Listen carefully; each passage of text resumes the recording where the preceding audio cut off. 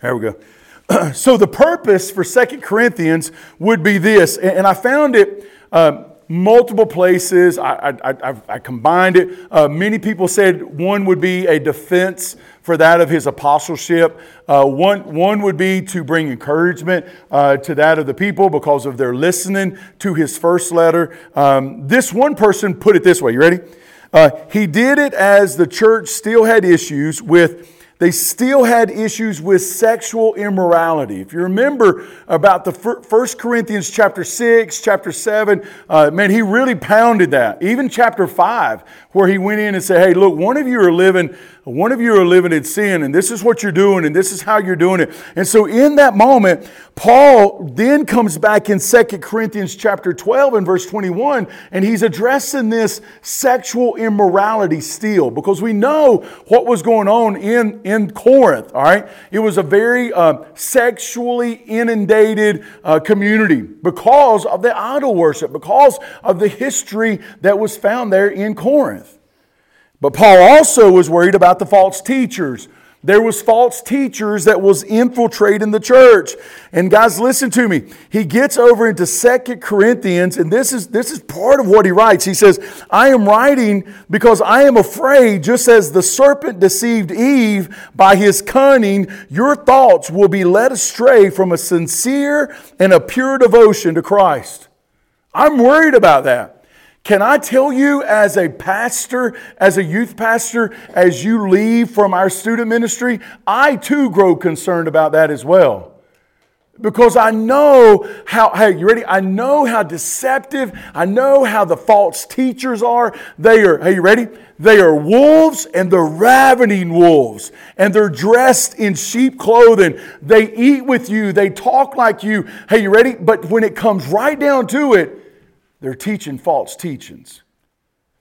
And what happens is if you don't have that gift of discernment, if you don't have that ability of discerning and going, wait a minute, I don't care how many degrees you have on the wall, I don't care how many people you have in your audience, I don't care how many followers you have on social media, I don't give a flip, because what you just said is wrong. But you see, you have to know what he's saying. You have to know that it's wrong. And the only way that you can know that is to be in the Word of God. That's the only way you can know. That's the only way that you can tell a fake, is if you know the truth. And the fear of it is for most of you, and I'm sure because I was the same way, you've not picked up your Bible since Sunday, and now you may have brought it on a Wednesday night. And you know what? Maybe you didn't bring it on a Wednesday night, and you might pick it up once a week, and you wonder why your life is such a struggle. I would tell you to start with reading the Bible once a day, and gaining in your knowledge, as much as I joke about it, gaining in your knowledge and your understanding, so that you can grow in wisdom, so that you can know how to navigate this world. That's what Paul was afraid of. He says this, he says, for if someone comes and proclaims another Jesus than the one we proclaim, or if you receive a different spirit from the one you received, or if you accept a different gospel from the one you accepted, you put up with it readily enough. It may be that Paul that he's also defending his apostolic authority, because his apostolic authority, y'all, he was chosen by God to be in this position. Now listen, there is no apostles today. It does not matter. Y'all, you can call yourself whatever you want to call yourself. You and I know there's a list of things that must take place in order for you to be able to call yourself an apostle. There is none today. So when you see someone add that to the beginning of their name, that would be discernment, and you would go, ding, ding, ding, ding, Johnny, that man or that woman, she is false. And then, you ready? And then it says that in 2 Corinthians 6, 7, and 10, because of his defense, you ready? Of this different gospel by these cunning teachers who are always attacking Paul's reputation. We're going to see it all through 2 Corinthians. They're constantly attacking. They're constantly coming against them. Listen to me. Hey, and can I tell you something? That is true even today in our churches today. Listen, I don't care how good it doesn't matter how well your pastor's serving. It doesn't matter how well things are going. It doesn't matter if the church is growing or if the church is not. I promise you there's always the naysayers and there's always the ones that are trying to infiltrate the church. There's always the ones that are trying to tear the church down. There's always the ones sowing the bad seed. And what happens is as a shepherd, it's our job to do what? To call it out, to root it out, and to make sure it's not happening, even if the people don't like us for it. That's what Paul is on the defense. Because really what happens is as Titus comes into town, and Titus is the one that is sharing the news about what's going on in Corinth.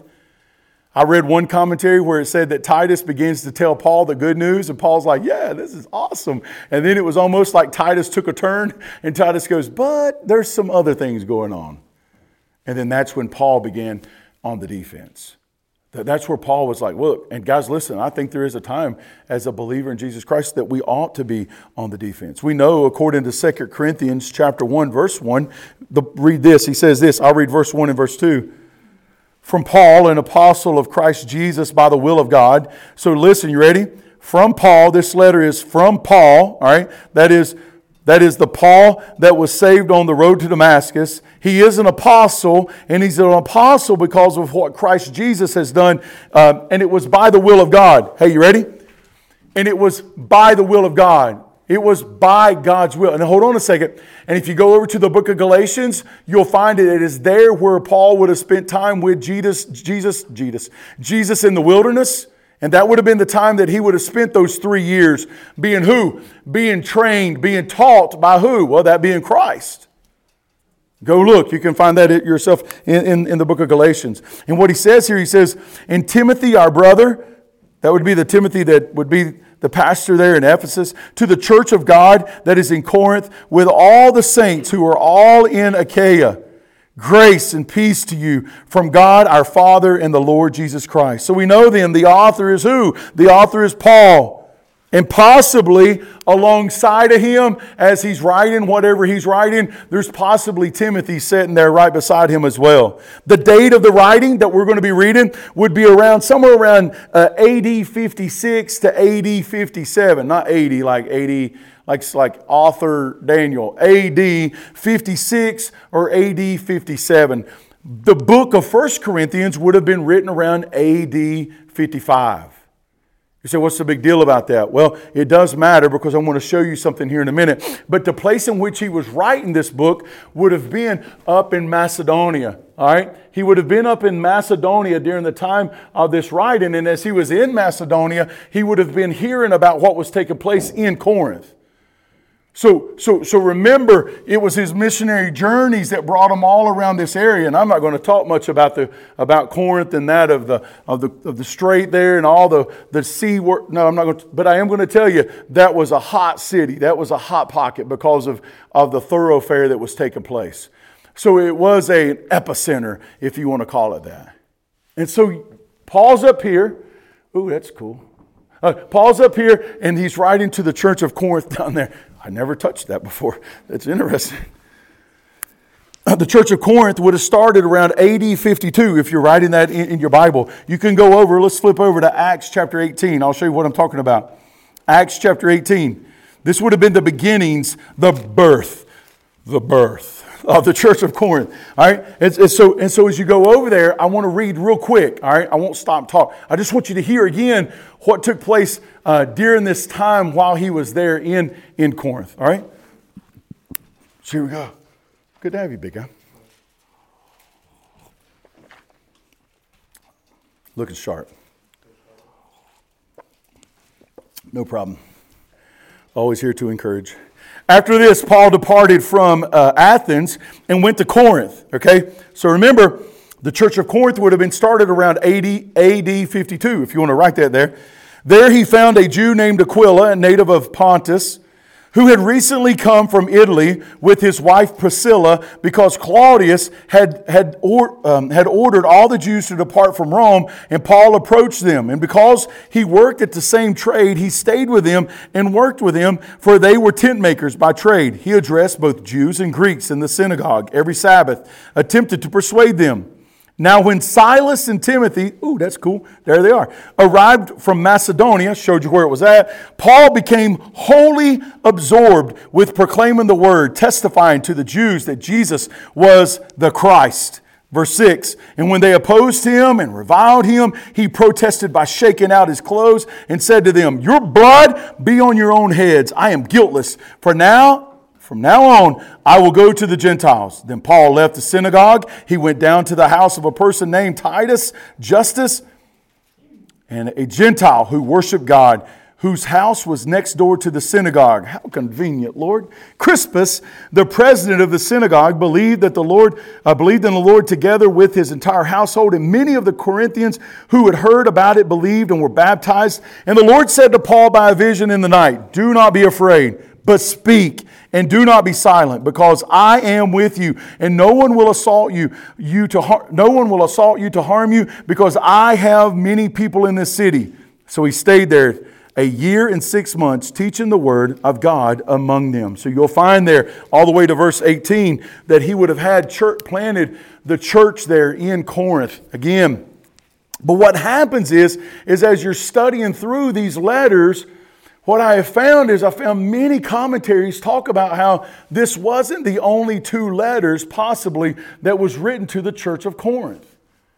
There's a lot of commentaries that would say that there was actually 4 letters that was written to Corinth. You and I, we have 1st and 2nd Corinthians, and all my life I've been told there's 2 letters written to the church of Corinth. But the problem is there's some verses that are found in 1 Corinthians 1 and verses found in 2 Corinthians that would infer that there was possibly other letters written, but we don't have them. Now hold on a second. You're like, see there, I told you we don't have a complete Bible. That thing is... oh, I'll tell you, no, that's not true. What I'll tell you is that my God is way bigger than that, way powerful than that. And what we have in front of us is exactly what my God would want us to have. Okay? Now, one day, maybe they'll find that 3rd letter or that 1st letter. I don't know. But I will tell you this. The 2 we have is enough to let us know how we should and shouldn't live. And if we would live the way we should live, as we learned this morning in biblical economics, that we would find that we'd be living in a whole lot better society if we would begin to live that way. And so what happens is the letter 1, which would have been the previous letter before that of what? Before 1 Corinthians, is really mentioned in 1 Corinthians chapter 5. So let's turn there real quick. In 1 Corinthians chapter 5, I'll show you what I'm talking about. Letter 1 would be inferred, all right, there in 1 Corinthians chapter 5 in verse 9. Watch what he says here. Again, this is just a little nugget to go chew on. All right.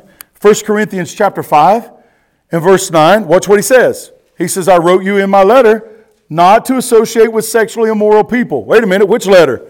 This is the letter. Okay. And so he's inferring there that actually there was another letter before this letter. And so he's written multiple letters to that of the church of Corinth. But even in that letter, he would have said, look, don't be sexually immoral. Don't go the way of the world. Don't go the way of the culture that is around you. Listen to me, young people. Don't go the way of the culture. Whatever. That's a hard one too. My R's, like world, is very difficult, and roly, we'll be done. All right. And so what happens is we don't need to go that way. And so here he's mentioned in that letter, but then we have 1 Corinthians, that would be letter number 2. Letter number 3, you ready guys? Would have been this letter that was talked about. It was a severe letter. It was something that was like, boom, y'all. I don't know if y'all have ever got a letter like that, but see, y'all don't do much of that. Now it's text, all right? And it's like a text when you read it. I don't know how y'all read text, but like when I read a text from my mama, I can still read my mama in it. You know, my mama, I can tell if it's sweet or not. Good morning, little buddy, I love you. And I'm like, that's so great. But then it's like there's some text I get and I can see her red hair. She's going to listen to this one day. And I can imagine her saying it. Why haven't you called me yet? You know, I can read that in it. Or have I not going to get my 1 call a week? You know, and I put my mama's voice in that. And so imagine yourself, if you will, this letter that he would have written, a very severe letter. And you say, well, where does it talk about it, Pastor Scott? Well, it's also a painful letter as well. Go to 2 Corinthians chapter 2. 2 Corinthians chapter 2, and I'll show you where it's talking about, and you'll see it there in verses 3 and verse 4. All right, here we go. Here we go. And I wrote this very thing to you so that when I came, I would not have sadness from those who ought to make me rejoice, since I am confident in you all that my joy would be yours. For out of great distress and anguish, here I wrote to you with many tears, not to make you sad, but to let you know that the love that I have especially for you. And so there is one instance, and then another would be found in chapter 7, where he infers again about this letter in verse 8. But God, who encourages the downhearted, encouraged us by the arrival of Titus. We were encouraged not only by his arrival, but also by the encouragement you gave him as he reported to us your longing, your mourning, your deep concern for me, so that I rejoiced more than ever. For even if I made you sad by my letter, there it is, I do not regret having written it, even though I did regret it, for I see that my letter made you sad, though only for a short time. Now I rejoice, not because you were made sad, but because you were made sad to the point of repentance. For you were made sad as God intended, so that you were not harmed in any way by us. For sadness, as is intended by God, produces a repentance that leads to salvation, leaving no regret. But worldly sadness brings about death. I love that verse. That's an amazing verse. If you're marking in your Bibles, that's the gospel. But that's how a lot of people today accept salvation. A lot of people, they have said, they've raised their hand, they repeated a prayer after that of the pastor, they went and been baptized, but all they were is that they were sorry, and that was it. There was no repentance. There was no turning away from that of the sin in which they were living in. All they done is went and got wet. Man, they took a swim. That's like when people come to me, they're like, Pastor Scott, I think I need to be baptized again. I'm like, look, there is no baptized again. There's only one baptism. The other time you went for a swim in a cool in a cool baptistry, and it was fun. And maybe the water was warm for you that time. And so what we see here is we see then there's this other letter, and that would be letter number 3. But then letter number 4 would be 2 Corinthians. And so here in 2 Corinthians, what we do is we find that he's very thankful that that severe letter was received well, and it had some impact within their hearts and within their lives.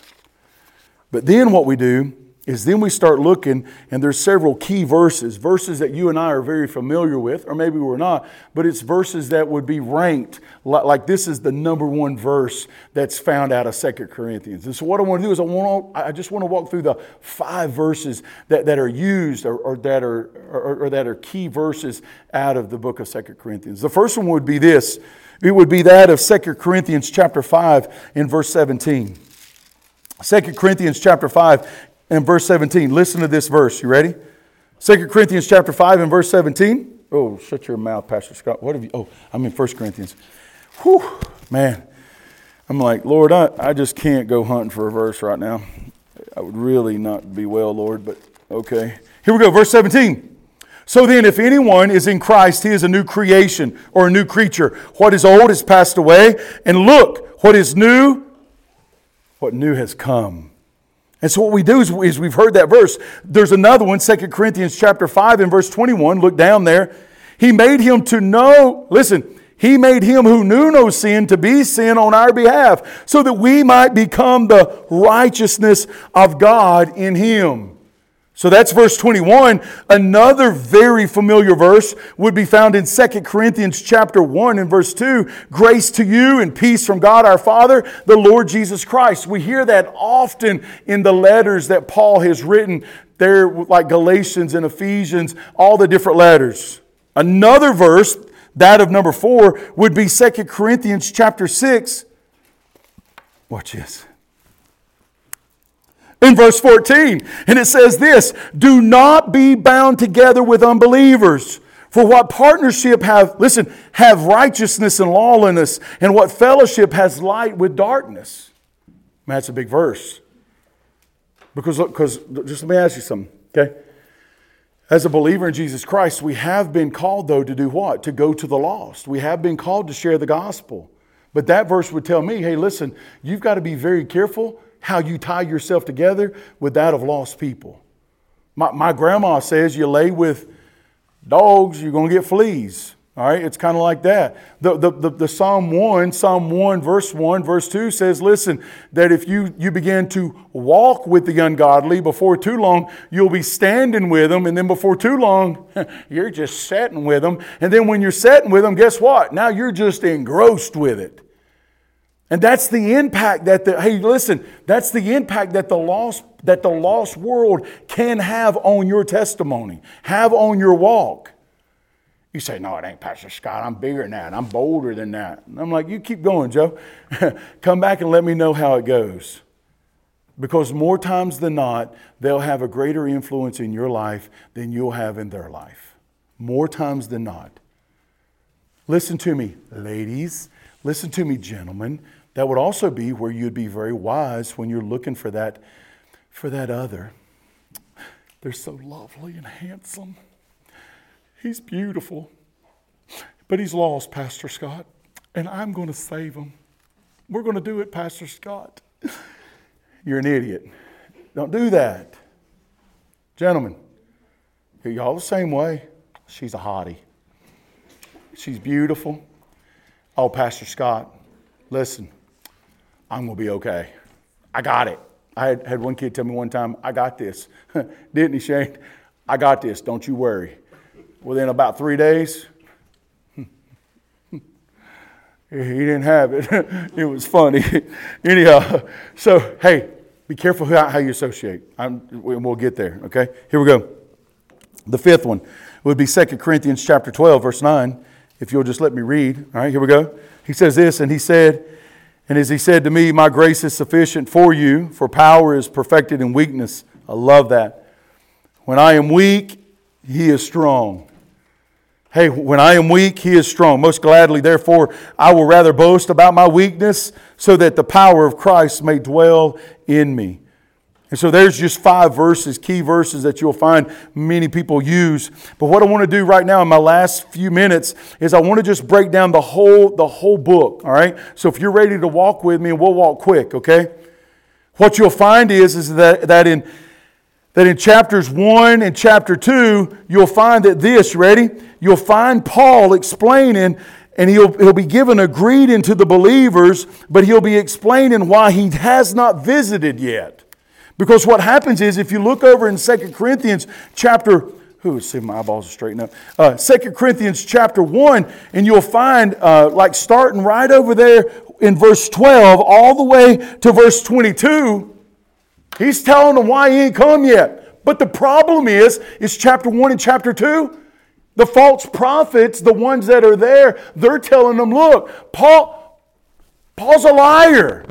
Paul's no good. Paul's a false teacher. Paul said he was coming. He didn't come. See, that makes him bad. That makes him a poor leader. There's no way he's an apostle.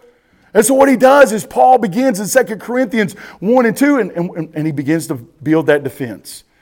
He begins to show them, listen, this is why I am not there. This is why I am not there with you yet. He gets over, and then what happens is in chapters 2, verses 14 through 17, what he does there is he does what? He hallmarks his ministry to the churches. So watch what happens here. You ready? Chapter 2, verse 14. But thanks be to God, who always leads us in triumphal procession in Christ, and who makes known through us the fragrance that consists of the knowledge of Him in every place. Who's the one that's going before Paul? Christ. Ephesians chapter 5, verses 1 and 2 says that everybody in this room that's claiming to be believers, you ought to be a sweet smelling savor to the Lord. And the problem is that most of the time, the only time you're sweet and smelling would be Sunday morning when you've got yourself back right-minded. And then Monday, Tuesday, Wednesday, Thursday, Friday, Saturday, y'all smell like the world. You talk like the world. You act like the world. And you ready? And there's nothing that's sweet smelling about you. And what he's saying here, he's saying, listen, when I'm going, God is the one that's going before us. For we are a sweet aroma of Christ to God amongst those who are being saved and amongst those who are perishing. To the latter, an odor from death to death, but to the former, a fragrance from life to life. And who is inadequate for these things? For we are not like so many others, hucksters. I love that in this version. Hucksters who peddle the word of God for profit. There's people today that's doing that, y'all. Hey, there's people doing that today, and they draw in large crowds. They hucksters. I don't know if you know what a huckster is.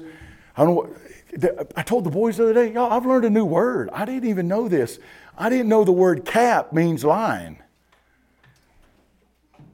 Did you know that, Joshua? How did you know that? I feel so out on an island now. I didn't know that 48 would get me that far out of it. I'm feeding a basketball team, the guys and girls there at West, and one of them says, you're capping us. And I'm like, no, I checked to make, I didn't have my gun on me. So I know I wasn't capping nobody, Ashley. That's what I was known to capping, you cap somebody. So I checked, I didn't have my gun on me. I knew I was good. And the kid starts laughing. He goes, no, Pastor Scott, that means they're lying you. And I'm like, I am not lying you knuckleheads. And so anyhow, what he's saying is listen, they're hucksters, they're peddling the word of God. But he says, but we are speaking in Christ before God as persons of sincerity, as persons that are sent from God. He's standing before an audience of one. It's like our pastor said on Sunday morning. As he's preaching on Sunday mornings, hey, you ready? He has the only answer to one, and that is God. And what Paul is saying listen, as we come to you, we come for one reason. And that is to be an aroma, a sweet aroma. Remember in 1 Thessalonians chapter 4, verse 13, he says these words, hey, do not be ignorant, my brethren. When someone dies, hey, it's okay. Don't weep as someone that has no hope. Weep as someone that has hope, especially if that one's a believer. That's a sweet aroma. That's an aroma you want around the cemetery. Not the one like I've seen where people have died and they have no hope, and they sit out there by that grave, and they sit out there by that grave, and they sit out there by that grave, and they sit out there by that grave, and they sit out there by that grave, because that's the only hope they have, and they'll never see that individual again. Because why? That person was lost. There's that sweet smell. So we see that in chapter 3. In chapter 3, verse 9, what he does is he's talking about the ministry of condemnation. All right? And he's comparing in like verse 9. Go to verse 9.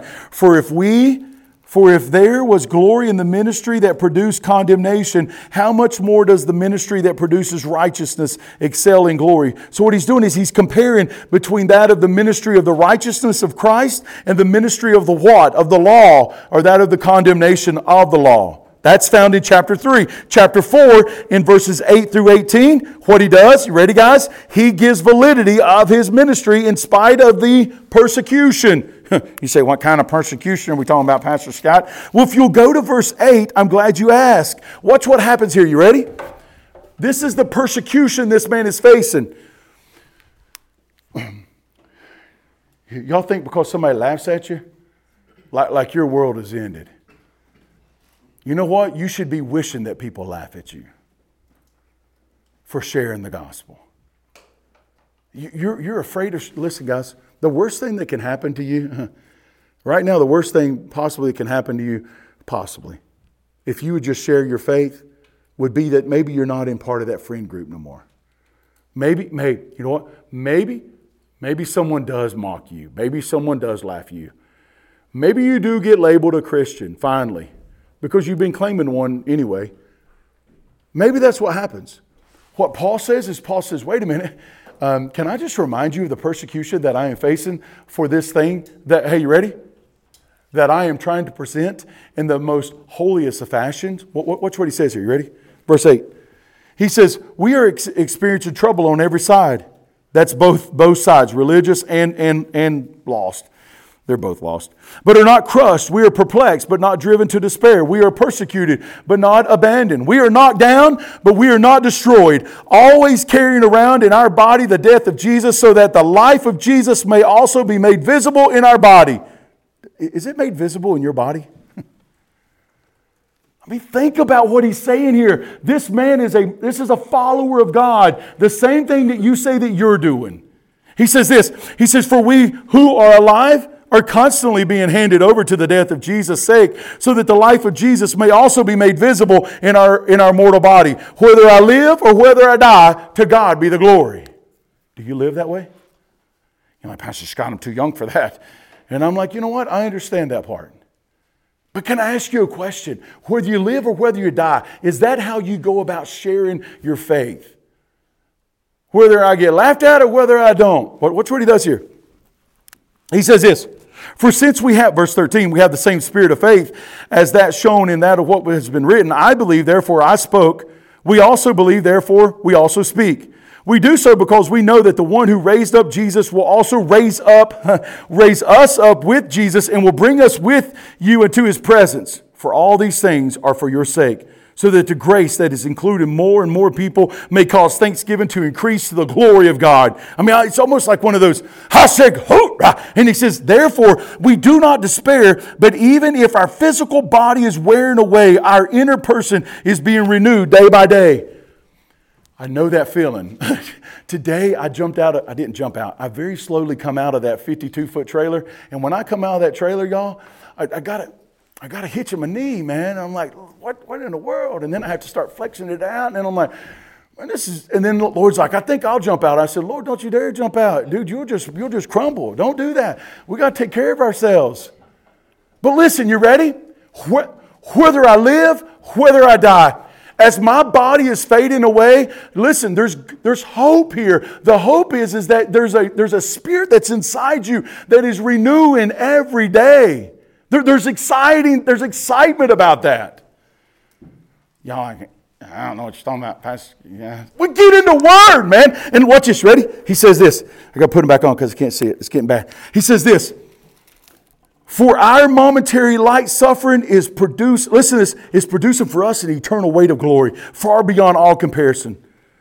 For we are not looking at what can be seen, but at what cannot be seen. For what can be seen is temporary, but what cannot be seen is eternal. Amazing. Chapter 5, what he does is he outlines the basis of the Christian faith. So chapter 5, he outlines the basis of the Christian faith. Chapter 6 and chapter 7, because of time, chapter 6 and chapter 7, what he does is he finds himself and his ministry. What he does is he begins to defend it. Chapter 6, chapter 7, he's defending himself. Why? Because the people that are in that city, they are tearing him down. They are destroying him, and it's all based off lies. And then what he does is he begins to assure the Corinthians yet again of his sincere love for them and exhorting them to repentance and a holy living. Chapter 8, what he does here in 8 and 9 is he encourages the believers. He encourages the believers at Corinth to follow the examples of the brothers up in Macedonia. In what way, though? You ready? In giving. What you do is you find in chapter 8 and chapter 9, he lays out something that really many in our churches today don't want to hear. And that is that there is a place in that of the Christian faith that is called giving. All right? We did a message at the end of 1 Corinthians chapter 16, and it says, don't be a church moocher. And what I'm telling you, young people, listen to me. The quicker you can learn this, the better you will be. I promise you. And I'm not giving you some false hope. What I'm telling you is that there is a place that God's Word would call us to be a giver. My God is a giver, a great giver. He gives more than you and I could ever give back. You say, but yeah, Pastor Scott, wait a minute, I ain't got a job. Well, give of your time and your talent. Listen, there's some people I'm sure that cannot give, and I understand that. But doggone it, you could give some of your time and you could give some of your talents, because as a believer in Jesus Christ, we all have one. We have gifts. We have the ability. Use it. And I'll say it again like I said it on that of the 1 Corinthians 16 message. It's strange how so many people in our churches just think that the lights come on magically and everything gets done at just some kind of Holy Spirit way. No, y'all. It takes money, and it takes that of time, and it takes that of talent. It don't just happen by poof. And so that's what he does. He lays that out. And we're going to look at that in chapters 8 and chapter 9. In chapter 10, what he does is he begins to, reiterate his authority among them. He reminds them, hey, you ready? I am the apostle. I am the one that has the authority over you because of who? Because of what God has done in me. Chapter 11, he reluctantly begins to boast of his qualifications and that of the sufferings for Christ. Why does he do that? He reluctantly does it because that's what the false teachers are doing. They're boasting in that of their ways. Look how smart I am. Look how great I am. Look how what a smooth talker I am. I could talk anyone. I don't know if y'all have ever been in a service like this, but like I've been in services before where the evangelist, he could actually talk people down to the altar. Like he's preached the whole sermon. And then what he does is he'll begin in his just as I am. And I didn't know it had 11 stanzas. And it don't. But you would find that just as I am has 11 stanzas because he would go, hey, let's sing one more stanza. I really feel like God is leaning on someone tonight. Are you feeling pressured tonight? Do you feel the weight? Hey, listen, why don't you come forward? Why don't you come forward? And then what happens is Paxton, he's manipulated you enough to where you're doing what? Well, you must be talking to me. I got to go. And guess now who's done the moving within your life? The evangelist. And what Paul does here, Paul's doing in that of chapter 11, is he's saying, listen, it is me being qualified not because of me, but because of Christ and of his suffering for Christ. Chapter 12, what he does here, he talks about that doggone thorn in his flesh, which is weird to me. There's many of speculations about that, so I'm hoping Joshua gets this one. And so on that Wednesday night, but what you do is you find here that it does say this in God's Word. You ready? In chapter 12, in verse 7, even because of the extraordinary character of the revelations, therefore so I would not become arrogant. So he doesn't become arrogant. A thorn in the flesh was given to me, a messenger of Satan to trouble me, so that I would not become arrogant. Are you ready? We call those people, you ready? Let me make sure I say it right. The devil's advocate. All right? Play the devil's advocate. You ever heard that? So I was pastoring a church, and as I was pastoring that church, luckily, the person that was the devil's advocate was a deacon, and that person had just died when I got there. And so I was told that you better be thankful that old Bubba, his name wasn't Bubba, but you better be thankful Bubba was dead because he was always the one that would vote no if everybody voted yes. And you would always, but you ready? That would be like a thorn in the side. I don't know what I'm just telling you, but that would keep you from becoming arrogant. Another thing to keep you from becoming arrogant is that one that constantly reminds you of where you mess up while you're teaching or preaching. Hey, you know what? While that is terrible, but there is a place in that to where it can help remind you that you're not perfect. All right? I love preaching a sermon here at South River and then going into my pastor's office on Monday and go, so tell me, how did I do? And it's always encouraging, I promise you. But there's always those moments I go, dog, I didn't think of that. But it keeps us humble. And then what he does in the last chapter, his last chapter there, it really contains more of just, you know what, guys? Go get them. And the one verse that I marked as I was going through the whole chapter would have been that of verse 10. And he says these words, because of this I am writing these things while absent, so that when I arrive I may not have to deal harshly with you by using my authority. See, we talked about that. There is an authoritative role that Paul has taken because it's given to him by that of God. These men wanted that authoritative role. It's strange how people want that role until the problems begin to arise, and then it's kind of like they just disappear because they don't know how to handle the problems. And then they go where? I'll tell you how it normally works. Those people will pop in on the scene. Those people will want to take an authoritative role They'll take the authoritative role. They are not equipped for the authoritative role, probably not even called. But as what they'll do is while they're there, they'll stir it up, mess it up. They'll make the biggest mess that you could possibly imagine. And then you know what they do? They leave because someone's made them mad, or they'll hop, and we call that church hop. Then they'll hop to another place. And as they hop to another place, then they'll mess there. And then you know what to do? Then they pop and they go to another place. Never really to deal with the problem that is there. And what Paul's saying, listen, it's the authority that I have. The Lord, that He gave it to me for building up and not for tearing down. And so that's it. That's 2 Corinthians in a nutshell. And what we need to realize is the best thing that we can do in the days ahead, hey, you ready? Is open up our Bibles and let's read through this book. Hey, you ready? It would not hurt you to read through this book multiple times before we get done with it. The reason why is because even though I've read through it multiple times, even today, as I'm trying to put all of my thoughts together, there's still things that I go, that's amazing there. That's awesome. So it's never that you can read it too much.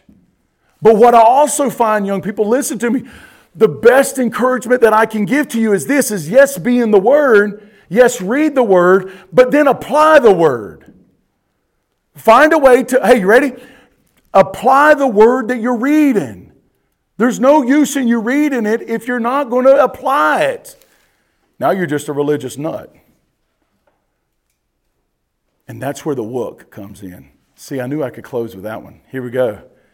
Because if you grow in your knowledge, hey, if you grow in your knowledge, then therefore you gain understanding. And it's through the understanding that you grow in wisdom. And as you begin to grow in wisdom, listen to me, you ready?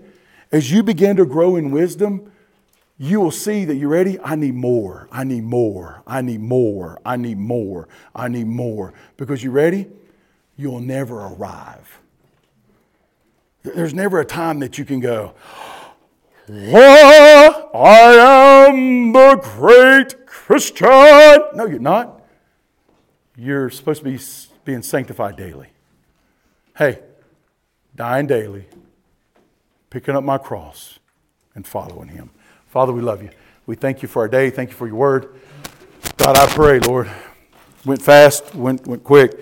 Lord, I pray that we was able to gain and grasp. Lord, I hope these kids have been encouraged. Lord, I have loved this book of 1 Corinthians. God, I've loved reading past it to the 2 Corinthians. But then, Lord, today, just thinking about all the things that we're going to be covering, man, it's going to be good. I'm excited. And God, I pray, may we be students of the Word. And Lord, we just want to thank You and praise You. And all these things we ask in Christ's name.